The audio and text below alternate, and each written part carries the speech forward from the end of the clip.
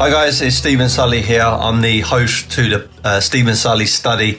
I recently got introduced or invited onto the Disruptive Entrepreneur by Rob Moore, and I went along with a good friend of mine, ex-Man United and England football star Kieran Richardson. We spoke about watches, cars, art, business in general, and also mindset. It was a great honour to be on this podcast simply because Rob is a friend of mine. I get a lot of motivation, inspiration from the man, and most importantly, he's a mentor to me. So I hope you enjoy it, and hope everybody got massive value out of it, because it was definitely fun doing it, and I'd love to do it again at some point. Thank you very much. 1, 2, 3, 4, 5, 6, 7, 8, 9, 10. I always think of you as Steve. Do you prefer Steve or Stephen? Don't really matter. Yeah. No? No. All right. No, I'm good. What does your mum call you? Arsehole. Do you know what? I don't even know. Steve. What does your missus call you when she's turned on? If she, because we call her, don't call you that. It's normally when she's pissed off. She goes, Stephen. Yeah. Hi, it's Rob Moore here, and welcome to the Disruptive Entrepreneur podcast and simultaneous live stream. So this is a bit of an experimental episode. I'm with two really great guys who have become really good friends over the last, year or two. Steve's launched a great podcast. And Kieran, you'll probably recognise Kieran, ex-England footballer, and now podcaster, watch connoisseur, hustler. Hustler. Better say hustler than a connoisseur. Yeah. So what we thought we'd do today is just have a chat about watches, about cars, about podcasts, about things that we're all interested in, and just see how it goes. Steve, do you want to tell everyone a bit about your podcast as well? Yeah, so it's called the Stephen Sulley Study. My name is Stephen Sulley. This is almost like a part 2 for me with Kieran, because I've got an episode dropping tomorrow. I think it's number 26 or 27 or something like that. We filmed at the Curtain Club and have a wellness company called Mimboso, and the extension of that is my podcast, and it's talking everything from business to training, nutrition, and Kieran just fit the bill. Of course, Rob does as well. But initially, I wanted to speak to Kieran about his football. Rob fits the bill, but Kieran's a bigger name. That's what you really want to say. Well, I'd just say he could probably kick balls better than you. Yeah, he definitely can, yeah. So yeah, it's nice. It's just going to blend into a bit of a nice transition. Why did you want to get into podcasts? Because you actually did our podcast training, didn't you, to start your podcast? Yeah, do you know what? I was getting mentored by Progressive Property, by a couple of your guys. Shout out to Steve Mitchell and also Jamie Medill, I think you pronounce it. Really good guys. And then I just come across your money book, and then I went on to the 3-dayer, I think it was, or 2-dayer. The money event. Yes, it. Yeah.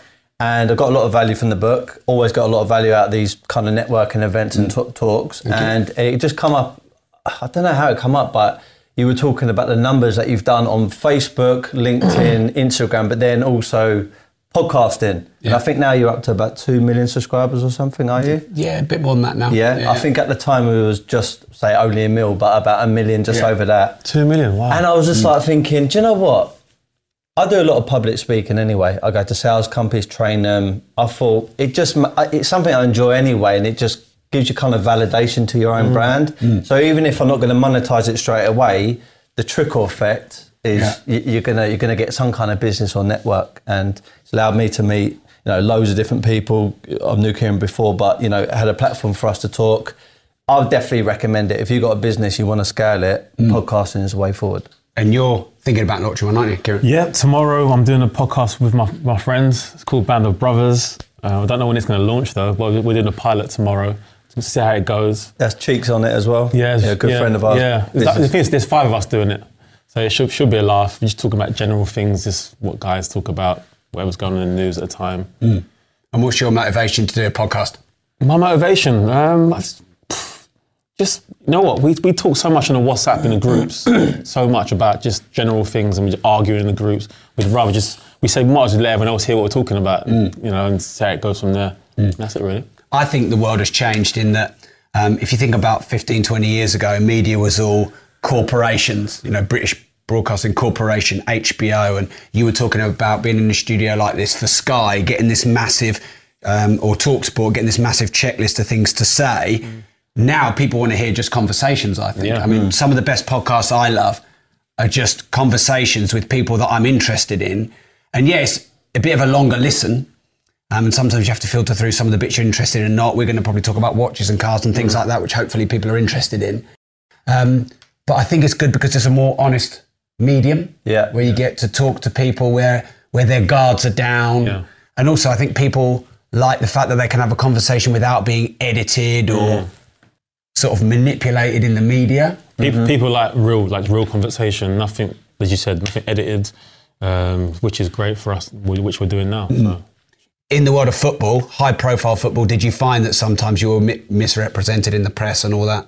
For sure, definitely. Yeah. Sometimes, the media would write about footballers a certain way, and obviously people reading the papers would take judgment on that. And in some cases, it's not the case. Yeah. And, I think now with the social media, the platform that's there, footballers get to interact with the fans, and if you write something bad about me, I can come out and say, no, it wasn't true. Yeah. I was at home with my wife and kids. I wasn't out in the nightclub. So I think in that sense, it's really good. And if it's your podcast, you can say and do whatever you want. Exactly. You can react to the media. Yeah. I think Russell Brand, he's got like a really big podcast. He's really good at bringing social media and podcasts in to give his sort of political views. And also now a lot of people, I saw this change. There's a guy called Grant Cardone, he's big in America, he's got a 10X brand. Yeah, and, 5 years ago when an American comes to the UK who's quite big in the media, he'll go and do TV and radio.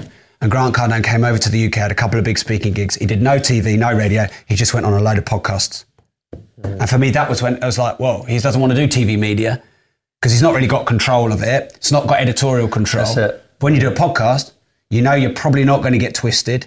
If you get on Tim Ferriss's podcast or Joe Rogan's podcast or Adam Buxton's podcast or Fern Cotton's podcast, you can get out to millions of people unedited. And so, like you said, if you're in the media and you're out in a nightclub and you were doing this, that and the other, you can go on a podcast the next day and go, no, I wasn't. This is what I was doing. Yeah, exactly. I think like the news, politics, I know there's a lot of controversial things which are happening, but the media does have a way or a habit of twisting things just to make it... I don't want to knock them and say they're doing it just to sell papers, but at the end of the day, that is their role. Good thing about doing podcast, it is just a raw example or conversations of what people are having. And my first few episodes, which was just myself rather than interviewing, I was doing things on sales or things of that nature, or motivation maybe. And I remember getting stopped by one guy. It's only happened once so far, but it was a really nice feeling, very humbling. And come over to me, just a regular guy, and he said, I get a lot of value out of it. And he said, it's nice to hear someone English actually doing it, because Tony Robbins, Brian Tracy, Zig Ziglar, all the regular powerhouses in that space are phenomenal. But sometimes a big American is very, very different to someone who's from South London who's a salesperson. So you might get motivated. Stitches in his eye. Yeah, I'm a true thoroughbred. We can relate to you more. People can relate to it. Yes. I'm not everyone's going to be able to relate to me. But I when he said it, I thought, you know what, that makes me feel good. Did he recognise you? I think just off of just Instagram, he subscribed to my podcast. Right. I don't know how, and like I said, it was... So you're famous now? Nearly at your level, mate. I'm probably going to go on Sky Sports News next. No joking. But I actually found that, because obviously I'm not in the league of you, Kieran, in terms of how well known I am. But I spent 10 years working really hard building up my company, Progressive Property, which is, is probably a 40, 50 million pound value business now. And I'd get recognised once every 5 years. And then within, a year of doing my podcast, I get stopped 2 or 3 times everywhere I go. At the airport, just around Peterborough High Street or wherever I go anywhere. And that the podcast has given me that platform. I'm just a normal guy. I haven't been able to leverage a celebrity brand like others do. And by the way, if I was a celebrity, I would try and leverage that brand, but I'm not. So podcast has given me a reach that, otherwise would probably only be if I was a celebrity or I'd got a mainstream media. Yeah. Which is really exciting. So there's one common thing that have brought all of us together, and that's watches. Because I remember clear as day how we properly met, because Steve was in our podcast course, but there were like 70 people in that course. There was a lot, yeah. And I walked straight up to you and I went, I love your Patek. Yeah. Because he had the same Patek Philippe Lovely. Nautilus on. 5990. Yeah, and so for me, a great thing about having an interest in watches is it brings together people who are, if you've got a Patek Philippe on, Patek, there's a certain amount of things that you have to know, and probably level of business and type of things you have to have experienced in your life to be able to afford a 50 or a £45,000 watch. Now, you're the man for watches because you know everything about watches. No, I don't know everything. And you've had most of my money, I think. No, I don't know everything about watches. Obviously, I've been collecting watches for 17 years. It's a long time. Obviously, when I was playing football, I always bought watches throughout my career. And did you buy them because you loved them, or did you buy them because you had a sniff that they might hold your money? Always love. Yeah. I think anything I buy is originally from love. I love looking at watches. When I buy my watches now, I buy it for the look, if I'm honest, not because I know it's going to go up in value or what you can do, the functions you can do, just like the cars as well we was talking about the other day. Yeah. So for me, I was collecting watches. I just fell into what I do now and obviously selling watches to people. And I just love it. I love giving people enjoyment. When I give you a watch, see your face smile, it's nice. And then when I give you 120 grand, see your face smile. When you said that you saw his watch, is that the first thing you look at when someone watches? Yeah, me. I always scope. See, I'm like that. Out. Yeah. I don't know what it is. Because I'm in watches, first thing I look at someone, I meet them, naturally I just look at their watch. Yeah, me too. Obviously, some people, I don't know, might look at their shoes or whatever. I'm a watch guy. It's a bit like that. It's like, I know, it's like a badge almost, and it's like a rapport builder. Because straight away, even if you don't know that person, you might even be slightly intimidated by somebody to approach them. But the moment they've got a watch on that you recognise, you just drop in something and straight away the conversations, manifest from there. Yeah. And I think it's a great way of networking. I'd actually done an episode on the reasons why some people should look at investing or buying into a watch. But some people don't like watches though, and do you know what I mean? Yeah. It's kind of like... Someone's just mentioned on the live, no mug punter then. I am probably the biggest mug punter ever. I'm the easiest person to sell a watch to. Do you know what I mean? Easy. Yeah, but it's a little bit like... It's a little bit like art. So there's people that would say, I'm not really into art. And I would always suggest that they need to get educated on the artist, the art itself, before they make a real comment about it. Yes. Because I think it all comes from the education. Once you get educated on, certainly Patek Philippe, I remember my business partner for my birthday got me a trip to Geneva. And we went to their flagship store. We went to their factory. I didn't realise they only make about 58,000 watches a year. Now, if you compare that to Rolex, more than a million. I think it was 30 million. Yeah, I think millions. it was 30 million. Yeah. And they also said that this is still the only family-run business as far as watches are concerned. We're looking to sell it now, apparently. AP, really? AP a family. Yeah. Oh, really? Yeah. Okay. Yeah. AP. Yeah. Well, I sat next down to Pierre, one of the top guys, and they say the unique thing about them opposed to Rolex is Rolex will take probably days to make a decision on which way the business should go and the type of watches they should bring out because there's a board. But with Patek, they will literally make a decision within about an hour between three of them. Smaller business, smaller company, can be more flexible. Business, yeah. And it was just nice to feel like you're actually buying into something more than something telling the time. You're buying into something intricate, heritage, history, and something which I feel is still quite like, I don't know, intimate, their business. The brand's an amazing brand. So good. It's probably one of my favourite brands. What, Patek? Yeah, for sure. That or RM. Yeah. I know you're RM. Yeah, I love Richard Mille. Yeah. I have to say AP and Patek. Yeah. I think Patek for me edges it, but AP. Well, both Patek and AP are both still family run. I think it's like I didn't know that about AP. And that's good. Because is LMVH, they bought loads of watch brands, haven't they? And then they just, you can't blame them because they're a business, but then they turn them into a mass-produced, mass volume watch and kind of lose that.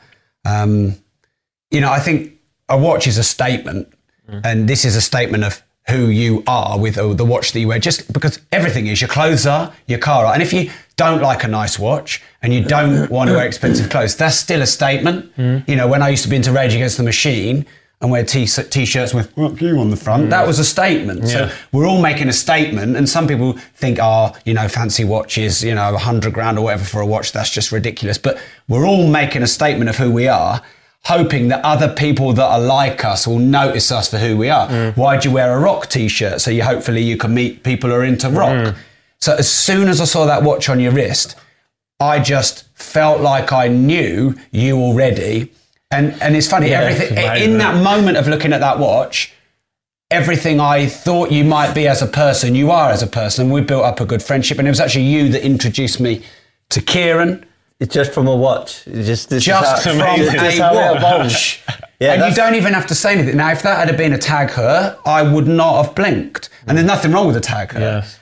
You know, but and something for me that's really important in watches is I don't want to lose my money. So like, I know some people can say, these guys talking about watches, 100 grand watches, you know, it's a heinous waste of money. And, you know, like, I wouldn't buy a watch for 100 grand and then, you know, have it worth 50 grand in 3 years. For me, that's just dumb. But as you get more into things like watches and art and cars and stuff like that, you can have free watches. So we've had a free introduction to each other thanks to watches. That's a free watch for you. In fact, that's probably made you 20 grand. That's a free watch to you. This is a free watch to me because it goes up in value. So just a little bit of education in art or cars or watches. You could buy a Rolex Daytona. It's a free watch. It could be your first watch. I like to do it with my hi-fi equipment, my free hi-fi equipment. Now, you might have to pay more capital to get the right brand, but it's free use of it. You had a Speciale, didn't you? You basically had that free. Yeah, basically I bought it for X amount and sold it for a little bit more. It was a free car. As you said, you know, even especially watches. So nice, that car, though. I know. But your SV is better. Yeah, it is better. But the reason why I sold the Speciale because I wasn't driving it. I like to do when I buy these things, I like to use them. My watches, my cars. I know some people like sitting there looking pretty, but I like to actually get into them and drive it. So the reason why I sold the Speciale because I wasn't driving it, got rid of it. But as you said, But you made on it. But I made on it. Because you bought a car with limited run at the right point, at the right price. Yes, for sure. Just, as I said, just saying the watches, it's buying the correct watches, knowing that it's going to go up. You know, it's got good stories behind them, great history, as you said, as the brand. So if someone wants to get into watches watching this, let's say that they like to own something nice and they want to feel like they're putting their money in a safe place and it's going to, you know, maybe at the worst not lose, but maybe make. Where should they start?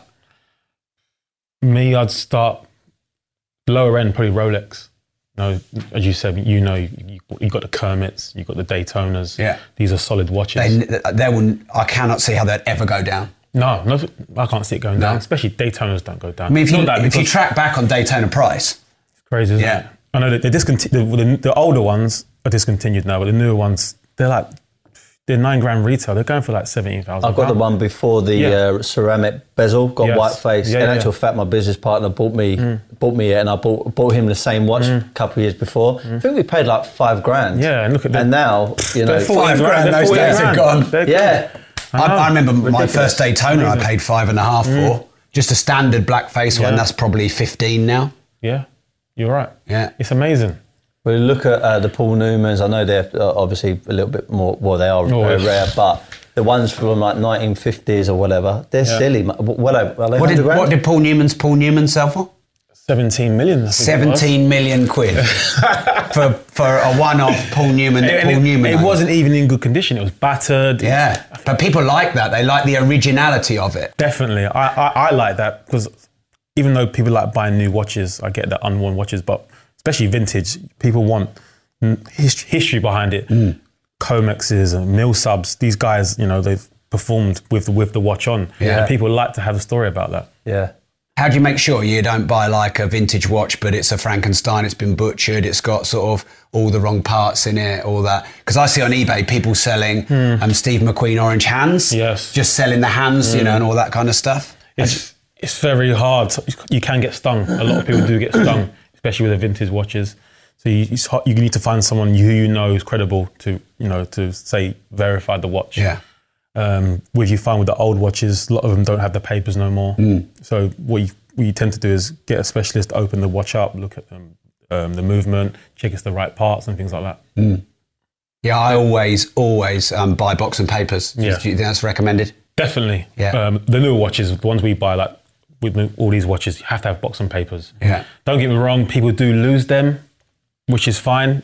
What people tend to do, if they do lose them, get a service, and they'll give you like a little service receipt thing. So there is some sort of clarification that it's real. Because when you come to sell it, people just want to know that it's real, really. Yeah. That's what they want to know. Yeah, because there's more doubt in a watch that doesn't have box and papers that it could have been stolen. It's naturally doubt. You know, if someone comes to me and says, "Oh, no box and papers," in my head naturally I think stolen. Yeah. Even though it might not be stolen, you could just lose it. Moving house, you could just lose papers. Yeah. But people think it's stolen. Oh, how much is it? And watches without box and papers are less money. Yeah. So, what sort of percentage would you say normally? 20 to 30%. Yeah. But then the older the watch gets and the more money it's worth, that exaggerates, doesn't it? I think in the vintage game it's completely different. Yeah. People expect it to have no papers. Yeah. And if it does have papers, then you've got like the holy grail. Premium. We're talking hundreds and hundreds of thousands of pounds. Yeah. You know, like, I think a lot of people ask me about investing money, and obviously I'm into property, and, you know, that makes sense. But if you bought a fairly nice Rolex once a year with a bit of your dividends or your profit, and you kept it and you put the box and papers somewhere, in 20 years... For sure. Because you've done all right, haven't you? Yeah, because you've got to remember Rolex and all these brands, they put their retail prices up every year, a few percentage. So it's naturally going up either way. So it's a no-brainer for me. Yeah. You know, obviously I don't want to tell people what to do with their money. No. But what I've done with my money is put into watches, and I've made a lot of money from it. I think it helps if you're passionate as well, because even in your downtime, you won't see it as work. You'll just be researching, watching, going forums, and it'll just be a bit of fun. And you'll just organically track the market anyway, and you'll know when to get in, when to get out, roughly. And I think with any investing, that's a big part of it. A lot of people say, "Oh, what's the best investment class?" The one you have the most passion about is probably the best one. Because, you know, property is a great investment class, but if you're just not into property, you're never going to do it properly. Yeah. You know, you probably know people who make a lot of money buying and selling cars because they love cars and they know the market. Yeah. So I think you've got to love what you do. Like, I love what I do. I love selling watches to people. I don't sell cars, but I love buying cars and using them. You love property. Yeah. I love property as well, so I do have property as well. But I think in anything in life, you got to enjoy what you're doing. Otherwise, there's no point in doing it. Yeah. Yeah, definitely. Yeah, I think a lot of people have fear that they're not going to be all right, or they're not going to get by, or they're not going to be able to afford to pay their mortgage and everything else, doing something that they love. So then for decades, they do things that they don't love, and then their life sort of has drifted away. But anyone can, you know, hustle and, you know, get through a hard year or two trying to build up what you love and then move into it. Yeah, exactly. I think where you were really smart. Yeah, I think, like you said there, my money came from football. So I'm lucky enough to have money from football. So I've gone on to be able to buy watches and buy cars through my football. If I didn't have my football, then it's harder for me to go and buy these watches and buy these cars. So as you said there, sometimes you graft in a certain job, what you might not like, but once you get to a certain stage, you build your money up, then you can go and do what you want to do. But you were smart about it, because I've met a lot of footballers and sports people who, you know, their career ended pretty quickly and then they were sort of left out to dry. But didn't your dad sort of drum in you a bit about business and entrepreneurship? Definitely, my father and my mum as well. I'm from an obviously working class background. Obviously. You've got to look at you. Right. Most footballers are from a working class background. Yeah, you know? Of course. It's normal. Yeah. But for my whole life, I always saw my mum and dad doing businesses. I told you in the podcast, you know, we've owned sandwich shops, video shops, coat hanger companies. You know, and so I've naturally seen that through my family, and it's rubbed off on me. Yeah. But even though I was a footballer, I was like a type of business guy. I just love running businesses. But yeah, as you said, footballers, they end their career. They don't know what else to do because they've probably not been taught. They don't know any different. No, they haven't been taught. I know in football we have an organisation called the PFA, which is supposed to trying to help footballers, you know, guide them. If I'm honest, they don't really do nothing, and they're probably listening now, but it doesn't matter. I don't care. When I was a footballer, all they said was to me was, okay, do a pension. And me being me, and obviously having my background with my dad and property, I thought, no, I'll do a pension with you, but minimal. I put little money in there. All my pension was buy property. My dad said to me, the first contract I ever got, professional contract, buy a flat. I bought a flat. The next contract I got, buy a house. I bought a house. The next contract I got, buy another house, bought another house. That's the way I was brought up, and that's the way my dad embedded in me. But some footballers and not even footballers, people, they don't have that guidance. No, Yeah. they don't know what they don't know. Exactly, and I was lucky in that sense. I had my dad telling me in my ear, got to buy this, got to buy this.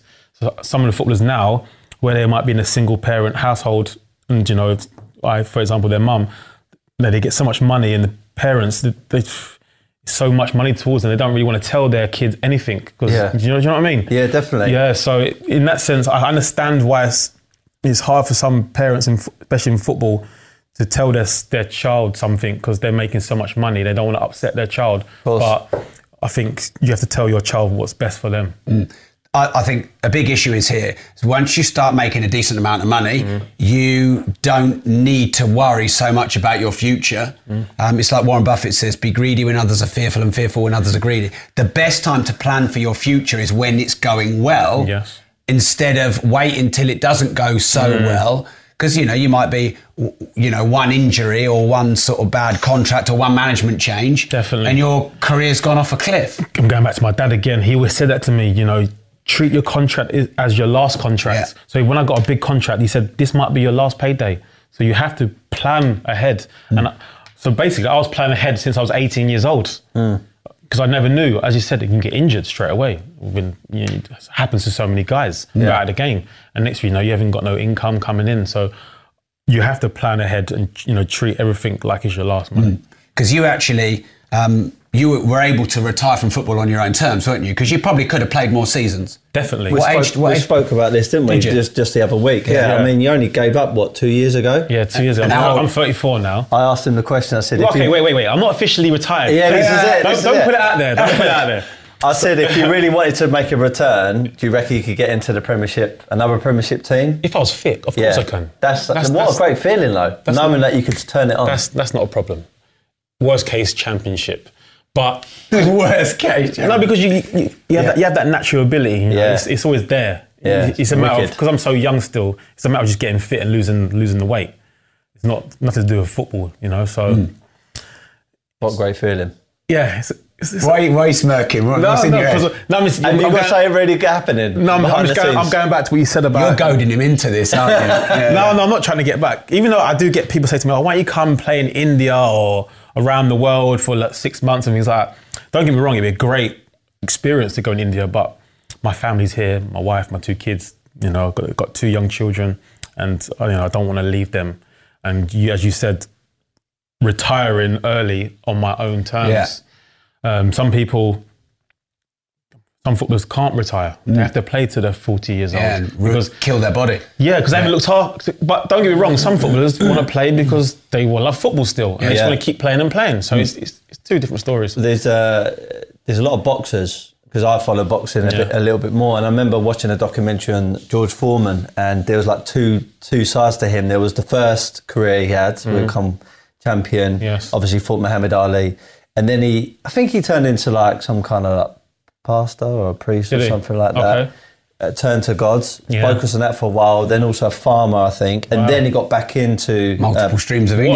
What an amazing story. But I think there was... I don't know if it said it on the documentary, but I heard he was starting to run out of money and he came back. And there's so many boxers... Thankfully, Muhammad Ali came back, thankfully, it worked out for him. But there are so many boxers, and... Think about it. I mean, they're getting punched in the face. You're losing brain cells and you're getting slower as time goes on. Yeah, of course. And so many of them make all this money, all this fame, come out of it, and then they have to go back in for the money. But then sometimes that could be life-threatening because they can literally get brain damage because they're just not the fighter they used to be. Yeah. Look at Ricky Hatton. Yeah. Great example. I think 2-time world champion, different weights, fought Manny Pacquiao, Floyd Mayweather, obviously got knocked out on both times, but then retired, tried to come back and got beaten his first fight with the infamous body blow, which he was known for, the hit Manhattan.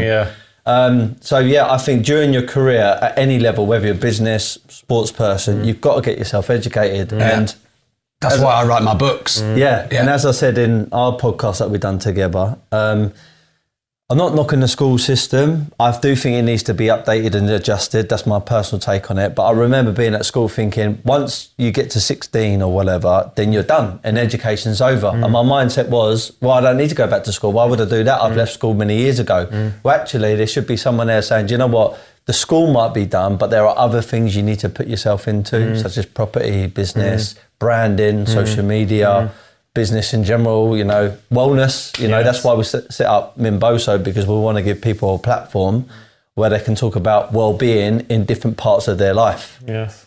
You know? Is it easy setting an app up? I want to know. I want to ask you that question. I spoke to him earlier about it. Because I might want to do an app for myself. Is it easy or hard? So you got like the white... I'm not an expert in this. I've got Sam, who is the CEO. Sorry, I put you in the spotlight. Sorry. So my understanding is you already got pre-made almost like a white label one, which you can add your bits to it, or you just build one from scratch. Now, of course, building one from scratch is a lot more expensive. Is it a lot of money? Yeah, a lot. Okay. Yeah.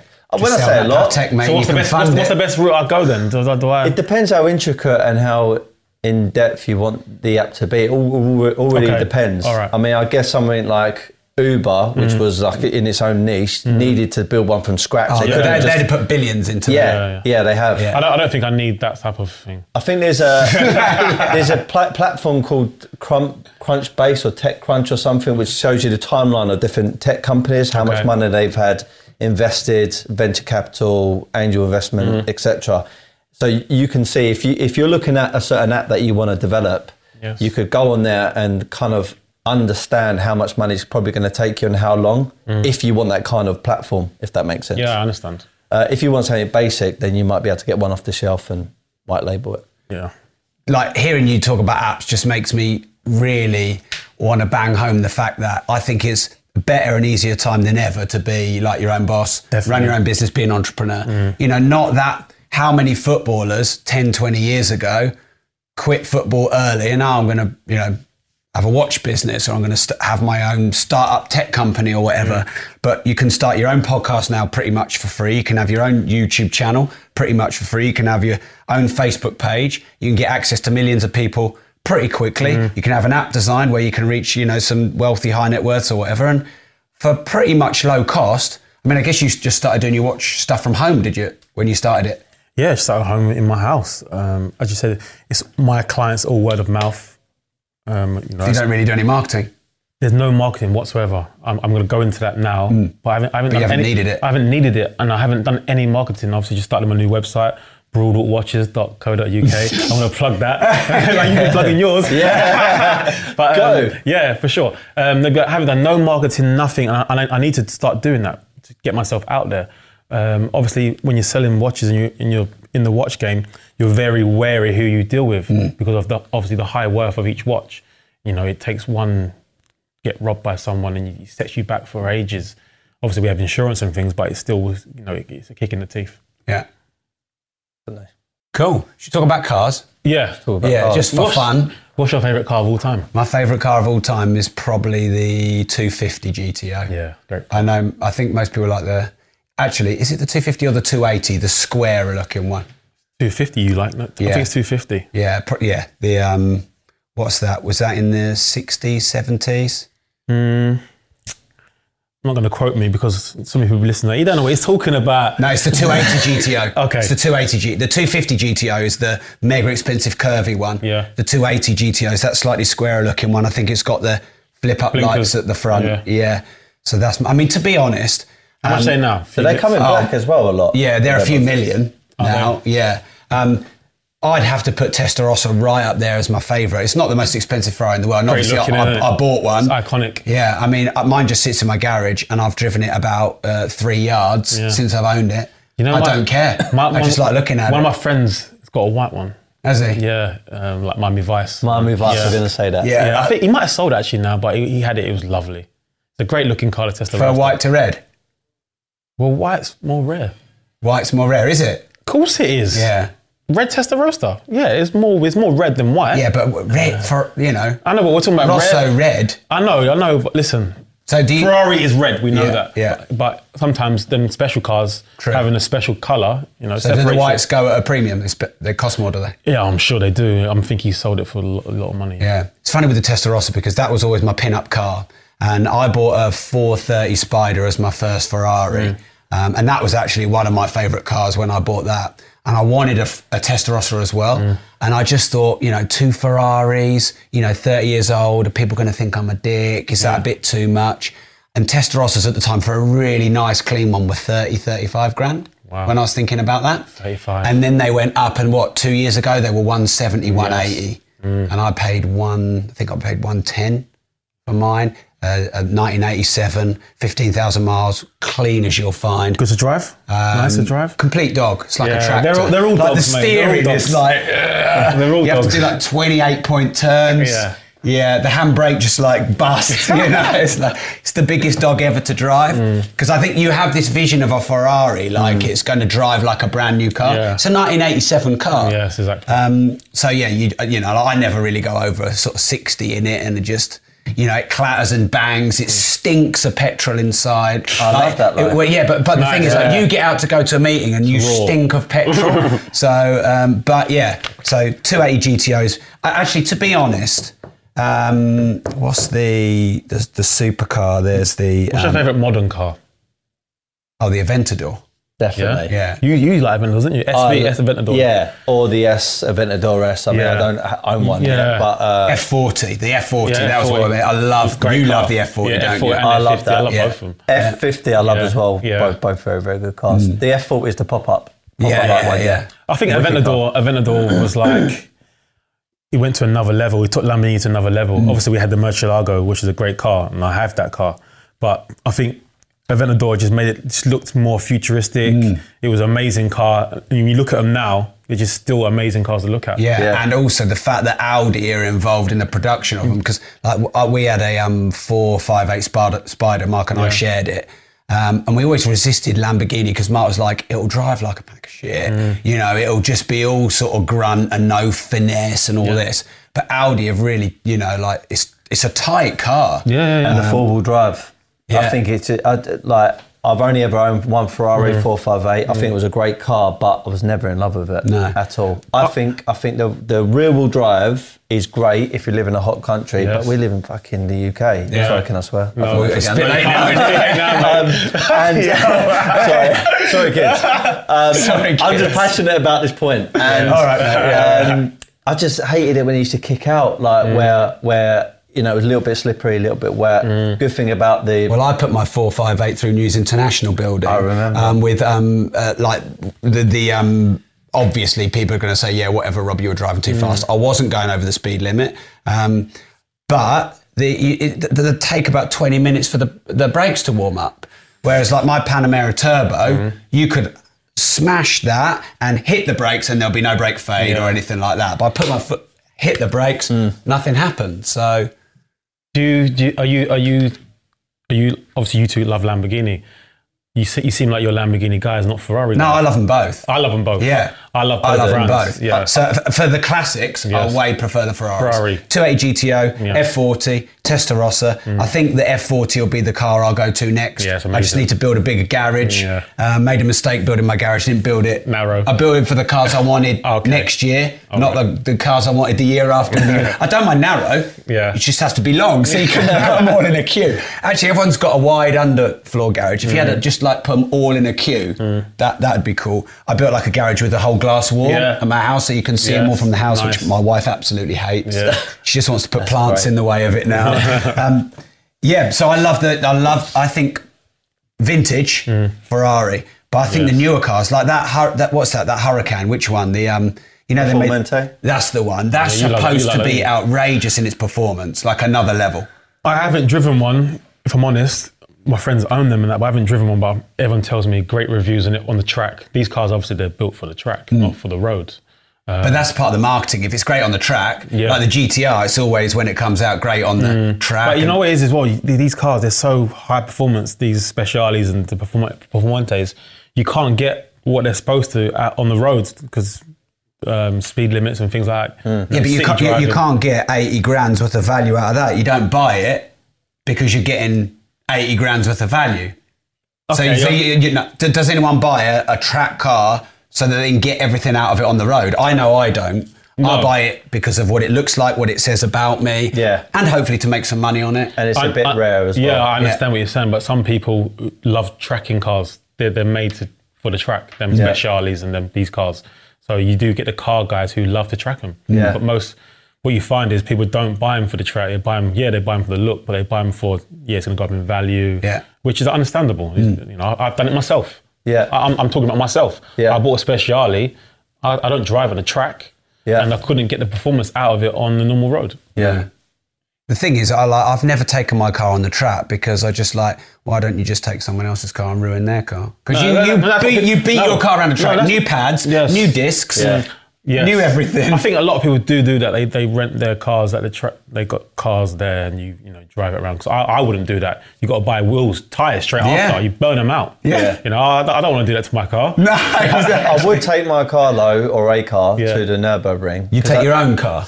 I think I would. Yeah, I think. Yeah, because it's not like... No, I suppose it's like a road, isn't it? Toll road, isn't it, almost? Yes. So you could say you've been on it. You have to pick your moments because I know there's a horrendous amount of crashes that happen on that. And I think also you sign something that if you crash, you've got to pay for every metre of the side or something, you know. Yeah. It's really expensive if you crash. So, it's a bit of a risk. That's what I heard. Why do you think cars are like, obviously not all cars, but sort of the higher end cars have gone up so much in value, and then just really recently why they've dropped a bit? Anything, no one really knows. Cars are definitely dropped, definitely a lot. Even my own cars, I can see the values dropping slightly, but I don't know. Do you think it was a bubble? No, I don't think so. I think things go up and down all the time. Obviously, watches now are very, very high, very strong commodity, but I think a great car, these cars you're mentioning, will always, come back around and go up in value. So if you wanted to buy a car, and maybe not a Ferrari, but a car which you would hope to go up in value, what elements are you looking for? Well, you said like anything, limit production. Yeah, but you know that, but a lot of people don't know that. So, because you've always said to me, it's all about numbers. It's all about numbers. It's all about numbers for watches, for cars. And the brand, find the correct brands. We know obviously, in car terms, the major brands are Ferrari, Porsche, Lamborghini, these type of brands. Mercedes, some Mercedes, vintage Mercedes are great, but I've bought gold wings and that. Yeah, but I've bought Mercedes like just the normal ones, the modern ones. Mate, as soon as you try to, it's just you lose so much. 60%, 7%, you just lose straight. It's horrible. You know, I bought a car years ago for like 100 grand. It was. I look on Auto Trader now, mate. They're like 10 grand.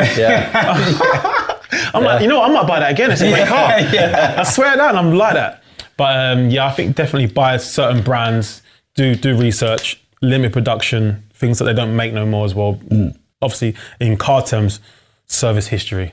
Things have to have service history. You need to know where it's come from. Has it been looked after well? Because some guys, they rag it around and don't care about it. Well, when I bought the Testarossa, because my business partner's well into all of that. And by the way, those few things you said, I think that's great information that people should definitely make a note of. We got a chap who hand restores 250 GTOs and all of that. Wow. And that's what he does for a living. And we paid him like a few £100 on the cars we were looking at to go and do a check around them. And like normally when you send someone like that, you just expect like a massive report of all the things that are wrong with it. And we found this Ferrari, which like I said, paid about 110 grand.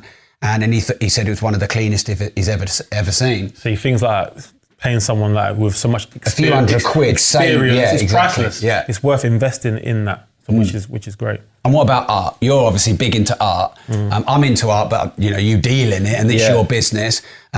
What things can you look into to hopefully have art that appreciates? Well, you know what? I always say, I'm very, very honest about this fact that with Woodbury House, our private art agency, we're based in London. Kind of got into it by kind of chance. Always in business, but we were approached by kind of a mentor at the time, even though we didn't brand him that, and a art expert dealer.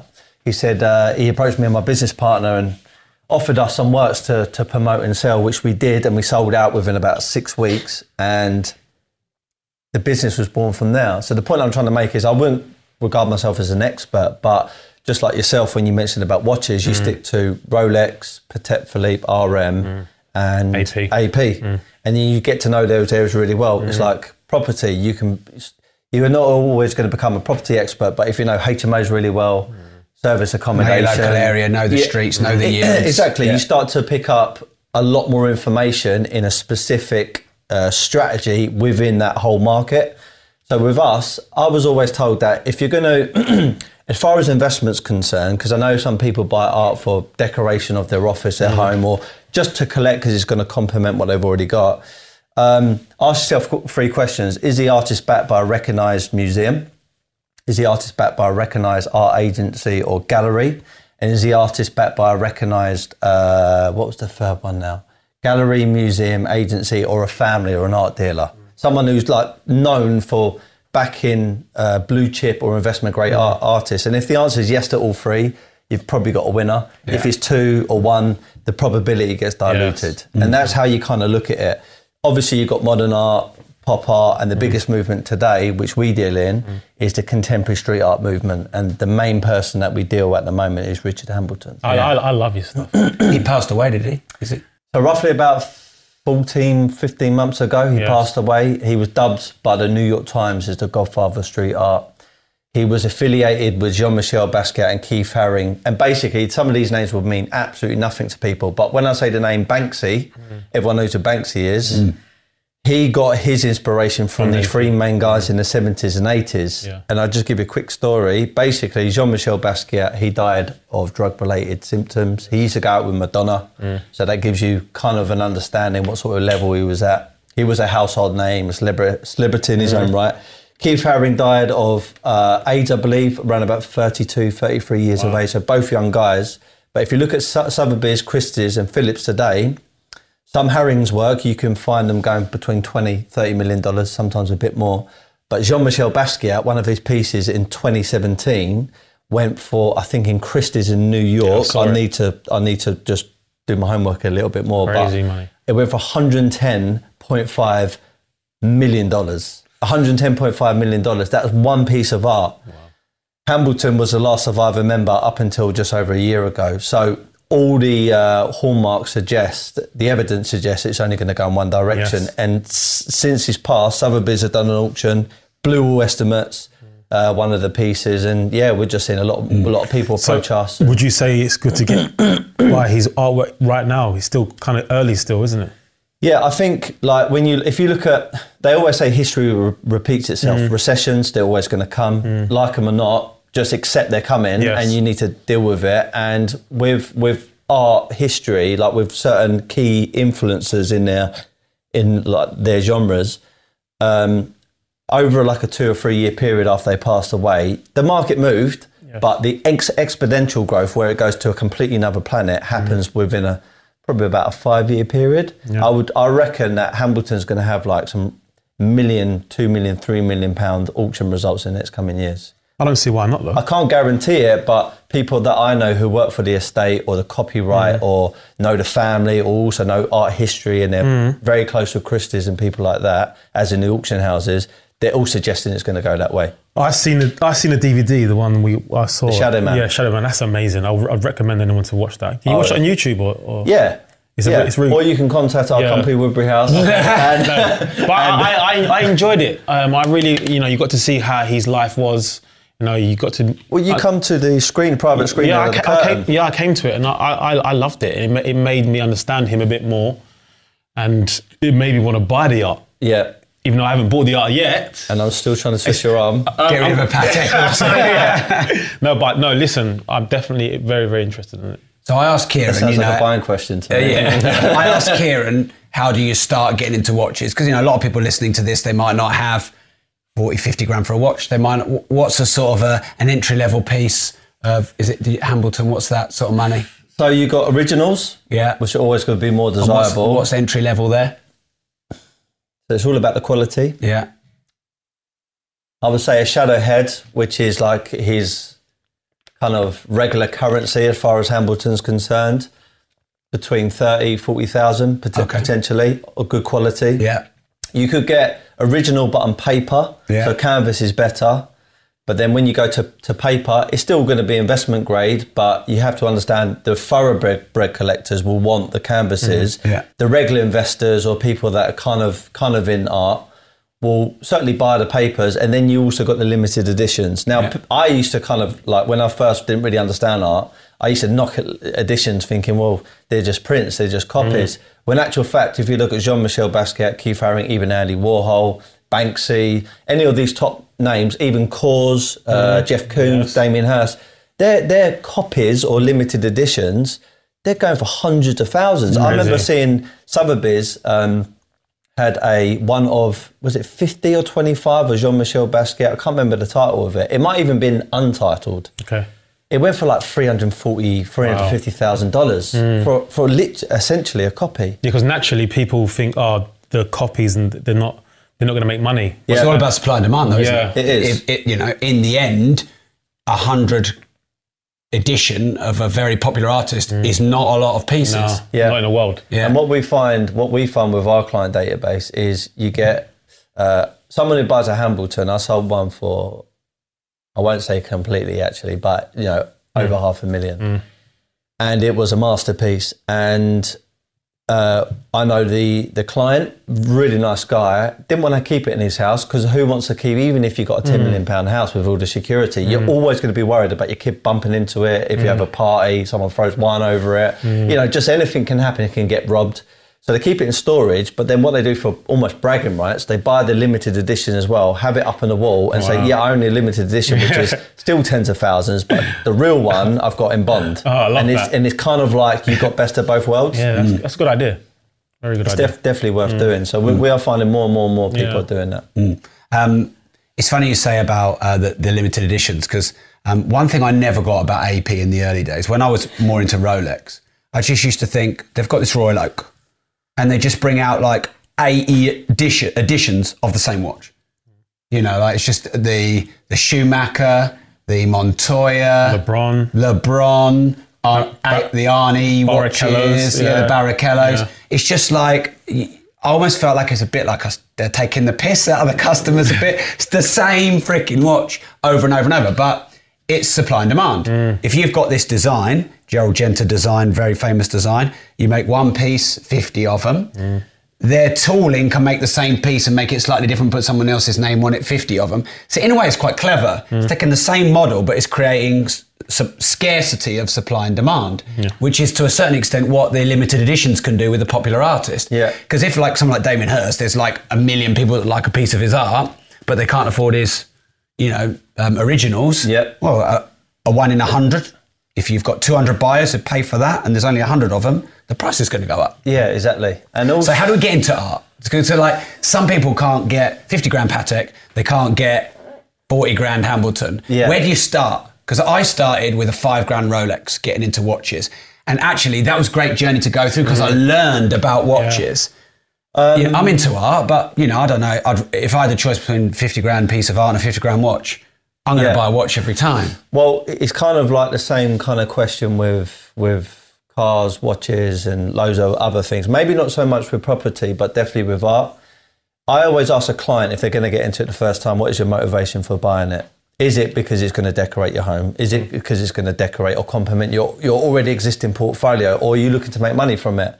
Because based upon their answer, you know what kind of how you need to kind of sell to them or present things to them. There are some people I know who don't give a damn about the backstory, do not care about what they've done. Like it. They just say, what's the projections? I know there's no guarantees, but in 5 years, what could I possibly make? So some are pure investment. Then we just show them what his predecessors have done in that time period. We always say there's never guarantees behind it, but judging on that, this is where it's going to go. Other people will say, right, I've got this in my portfolio. How can this fit in? So understanding who you're promoting to, selling to is number one. If you are not blessed or don't have the courage maybe of spending hundreds of thousands or tens of thousands straight away, a good limited edition of the artist is a good place to start. Yeah, I think like anything, building up slowly and seeing something, do well. To get people involved. As you said, I haven't got any art at the moment, but if I did buy a piece and I saw it flip for just a little bit of a profit, it was like, oh, nice. Just like the watches. When someone buys a watch off me, you know, they see the return, they've made money, they get some more on wanting to buy more stuff. I think it's... And you learn as you go. Exactly. You know, because we can all buy something not very good when we start. Maybe we're over emotional, or we just don't really understand much about the investment class. But, you know, because the best way to learn is doing it. Definitely. I mean, I'm all up for reading and studying, getting mentors, and I'm all in on that. But at the end of the day, you really learn about watch prices when you bought one for 10 and you sold it for 7, and that hurts. Yes. Or you bought one for 5 and you've made 5 on it, and you love it, and then you learn. Yeah. I just think as well, it depends on your appetite for risk. So like, I remember even being here at some of the networking events, I remember speaking to one guy, I don't know how it went for him actually, but I spoke to him a few times, and he straight away jumped in the deep end, commercial conversion, converting all these things. Yeah. And I don't know if HMO in the cathedral when he's still living with his mum. Yeah. Well, I think this guy, you know, was already a success in his own right, but as far as profit is concerned, he just said, look, doing 1 or 2 little things doesn't make me enthusiastic or passionate, so I have to go in big. And I thought, go Fair big play. or go home, Yeah. as is commonly said here, which I do agree with as well. I'm not sure about that. And there are certain people who've got involved with art, and they've bought their first bit of art off of us, and they said, don't even bother showing me anything less than 100 grand because I won't get excited. I'm like, okay, fair enough. So it depends on your appetite for risk. I think that if you've got a bit of an interest in it, you can start higher. I like the journey. Yeah, me too. Like my first nice car when I was like, you know, early 20s was a Nissan 350Z, and I freaking loved that. Yeah. Pound for pound, getting a car that I had the most love for, it was that, because I went from a shit car to an all right car. Yeah. Then when I got the GTR, for me, that was like, whoa. And then I got my first Ferrari, and it was like, whoa. And then I got in the Lambo, I got, whoa. But if I went straight from 0 to Lambo, you don't go through all that journey. Me too. Yeah. And the lessons you get. Yeah. I get that. I'm a journey guy as well. Definitely started off low. I didn't know that it had a name, a journey guy. I'm a journeyman. Journeyman in I'm a Brighton. journeyman. Yeah. No, but I'm like that as well. Starting off small and building up, learning about whatever you buy, whatever product, whatever watch you buy, getting experience. And as you said, if I just bought a straight watch for £1 million and I've got the best watch in the world, it's like, oh, okay. I'm not really That soon becomes normal, and then you've got no upgrade part. Yeah, exactly. It's, you know, everyone likes to upgrade and upgrade and upgrade. So I definitely agree with that. Like with cars, you can get maybe not mega expensive Porsches, certainly older vintage Mercs. If you listen to Mark Homer's podcast with Quentin Wilson, Quentin recommends some of the 1980s Mercedes. I love them, the SLs. And so, you know, the sort of square looking ones? Yes. They're like, you can pick them up for 8 or 10 grand. And that was his next call, because if you go back through history with Mercs, obviously the Pagodas and the SL Goldwings have gone mega money, but that can be a good place to start. Yeah. Yeah, I like that SL. I was looking the other day on eBay for one. So I'm not recommending that car, but I want that car for myself. Just finding the right one. The thing with cars is you need the garage space. That's the problem. The thing with watches is you don't need as much space. Art, you don't need as much space. With a car, you need the garage space. That's because I'd have a lot more cars. I had 5 at one point. Yeah. Well, in fact, we had 14 at one point, but I had 5 that were parked at my house. I had like this 750 brake GTR sat in my drive, and like in the end, it was just the water was going through. And also with cars, I find as well with me, maintenance, servicing, and insurance. I know we insure our watches, but everything with cars, it seems a bit more faff. Than compared to watches. And it is bleeding a bit of money. For sure, it is bleeding. You know, we talk about, you know, like you made a bit on the Speciale, but how much was the servicing? Exactly. You know, what was it? I lost money. Exactly. You know, so it's true. I mean, with obviously, I think the expenses are insurance, and with art, a lot of people put it in bond. So then you've got that as well. When you say put it in bond, can you explain that for someone that doesn't understand what that means? Basically, it's like a secured location. It's like having a safety deposit box, but for pieces of art. Yeah, exactly. We use actually one in Switzerland because when we first started promoting the Hambleton stuff, the big art dealer. I won't mention Is that in his Geneva, name. that one? No, it's Zurich. Okay. It's in a Freeport there, right by the airport. All right. It was called, I think it's called Art Loomis now, or one of them. And I'm not even exaggerating, billions and billions and billions worth of art, antiques, sculptures in there, incredible stuff. But But yeah, I mean, if you've got a limited edition, you might want to just take that home and have it on your wall. But then when you start, buying into the masterpieces or very, very like limited, exclusive works from Hambleton, anyone like this, probably keep it in like a bond, something like that to keep it secure and safe. One more thing I want to talk about. I know you've got to be home. Go on. You have got to be home. I've got to pick up the kids from school. Yeah, exactly. So let's just do one more thing. Like watches been going up and up and up. Cars been going up and up and up. Slowed a bit. Art probably been. You've seen a lot of growth. I just feel like one day it's got to end and everything's got to fall off a cliff like it did 12 years ago. You always text me and say that. Oh, it's going to pop. You must be sick of my negativity, mate. I'm going to wait till it pops, then I'm going to buy more watches. He told me to sell this as well. He said he's probably spiking. Yeah, but you can get all cocky now. No. But, in 2 or 3 years' time... Yeah, but if it does, it pops, and I just buy more watches and then wait to go back up again. I want to just say this, though, right? Because, there's obviously this whole... I call it a bit of propaganda about Brexit. Yes. I don't really kind of think about it too much. Yeah. I don't know what you got. I know. I've heard you speak about Brexit before. Recession. I always believe that these things are going to happen. And the good thing about watches, the good thing about art, the good thing about certain cars, they're a non-correlated asset class to the traditional areas like banks, interest rates, stock market fluctuations. And typically people used to, I know my mum and dad, go down to their high street bank, Barclays, and not knocking them or the bank, but that's all they knew. Yeah. Once you get educated in other areas, you can actually find that you can make actually bigger returns in a safer environment. Yeah. And regardless what happens to Brexit or Trump, you are right power, about the non-correlation because we were talking about this before. Watches its own animal, property its own animal, art its own animal, cars its own animal, and they're all peaking and dipping at different times. And sometimes people would assume Brexit, recession, everything down or everything up, but it's not. No. It's like the graphic equalisers on the hi-fi. It's like that. I cannot get my head around how strong the watch market is. I know it is so strong right now, and I understand when you keep saying this. It has to come down. It might come down, but it will go back up again. So. And that's why it comes back to buy limited edition, buy watches you'd be prepared to hold for a long time, buy watches you enjoy. Definitely. It's about being patient as well. Like people. And I've definitely done this before in the past, but now I'm growing a bit older, I feel like I can control it. But it's the emotion. Sometimes when you read something on the news, you're like, oh damn, everything's going down, and the emotion kicks in, and you want to sell everything. You want to become panic, go in panic mode. I just think if you can be disciplined and just look at the facts and hold, 9 times out of 10 over the 5-year period is going to come back. I was trying to tell my people, I said, watches too, the holder always wins in the end. If you can hold, sometimes predicaments you can't hold. You have to sell, fair enough. But if you can hold, then hold it, because it will go up eventually if it comes back down. It's like the same thing with property. I've got a lot of people that I know in property have made a fortune out of it, and one of the biggest regrets they always say is, I shouldn't have sold that property. Yeah. They always say it. What was that Patek I paid 26 for? It's now 60. 70 now. 70? 59.80. 59.80. Yeah. So I paid 26 for that.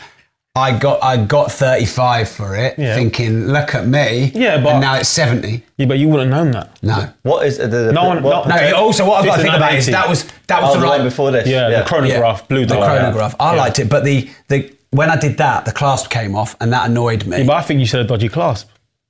I just thought that was a bit of a flaw I think it was your one. My bendy wrist. No, but I'm saying, you sold it, you made a profit, you was happy. I was happy, and at the time, that was the right decision. Because that wasn't the watch I was in love with the most. No one has a crystal ball. No one knows if it's going to go to 100 grand, it might go back down. We don't know. But if you feel that you've made a profit and you got out, then you're happy at that time. Like me, when I sell watches, it is what it is. I've made my money, I've moved on, I'll buy something else. Yeah. If I would have held on to every watch, then I would have made a lot more money, but it's just what it is. With art, is that sort of really cyclical as well with the sort of the economy, or is it again all about supply demand and an artist that's in sort of vogue? It goes back to, is like, as far as investment's concerned, I'm not talking about just art was going to decorate somewhere, because there is obviously a big marketplace for that, but investment. If you got a true blue chip artist, then the market can come back down. But I do honestly believe over time, 5, 10, 15 years, it's going to go back up, because let's look at the end user, the real consumer. They are the billionaires, or then you've got the people worth hundreds of millions and millionaires and so on. They're the ones driving the market. Now, I can tell you this. They ain't got no recession. Recession or no recession. Don't have a thing, guys. They don't even know what one is. They're not going to stop buying the yachts. No. They're not going to stop. I mean, I've got a friend of mine who's buying a private jet, and everyone keeps on going, there's a recession, there's Brexit and all this stuff. It doesn't matter to him. It doesn't affect that. So people who are buying this art, it doesn't matter to them either. Now, I'm not saying you're going to become the end user, but you can trade them in between, and you can almost leverage or piggyback the movement that these bigger boys are creating. A lot of people do it in stock trading with the banks. If a big institute or Warren Buffett buys a stock, like I remember when he bought Heinz, I think a few years ago, he put like 40 or 50% of his portfolio into it. So many smaller investors jumped onto that. Of course they did. And it's the same thing with art. You know, you're seeing, going back to Hambleton, he ticked 2 boxes. He ticked, is he backed by a recognised agency or gallery? Yes. Was he backed by a recognised art dealer or family? Yes. But he didn't really have the museum one. It was only a week before he died, he got accepted into the MoMA, which is Museum of Modern Art. That's basically like your go-to when you want to know if someone's good or not. And he's a part of their permanent collection. So now he's got all 3. So now that you've got this big organisation saying, yep, we rubber stamp this artist, so many people bought on the back end of that news, and it's obviously gone up in value. Understand. So I know it's a bit of a long-winded explanation, but I think... So I don't have to pick up my kids, it's Kieran that has to pick up his kids. Listen, I don't have to pick my kids up. I can text my wife and say, No, it's true though. I can stay and talk. No, it's cool. I think we're probably good. I think we've had a good time. We've been over an hour. Yeah. Should we wrap it up? Cool. Cheers, Steve. Thank you for coming very down much. to the studio. Yeah, thank you. Cheers, Kieran. Pleasure. no problem. All right. All right, lovely.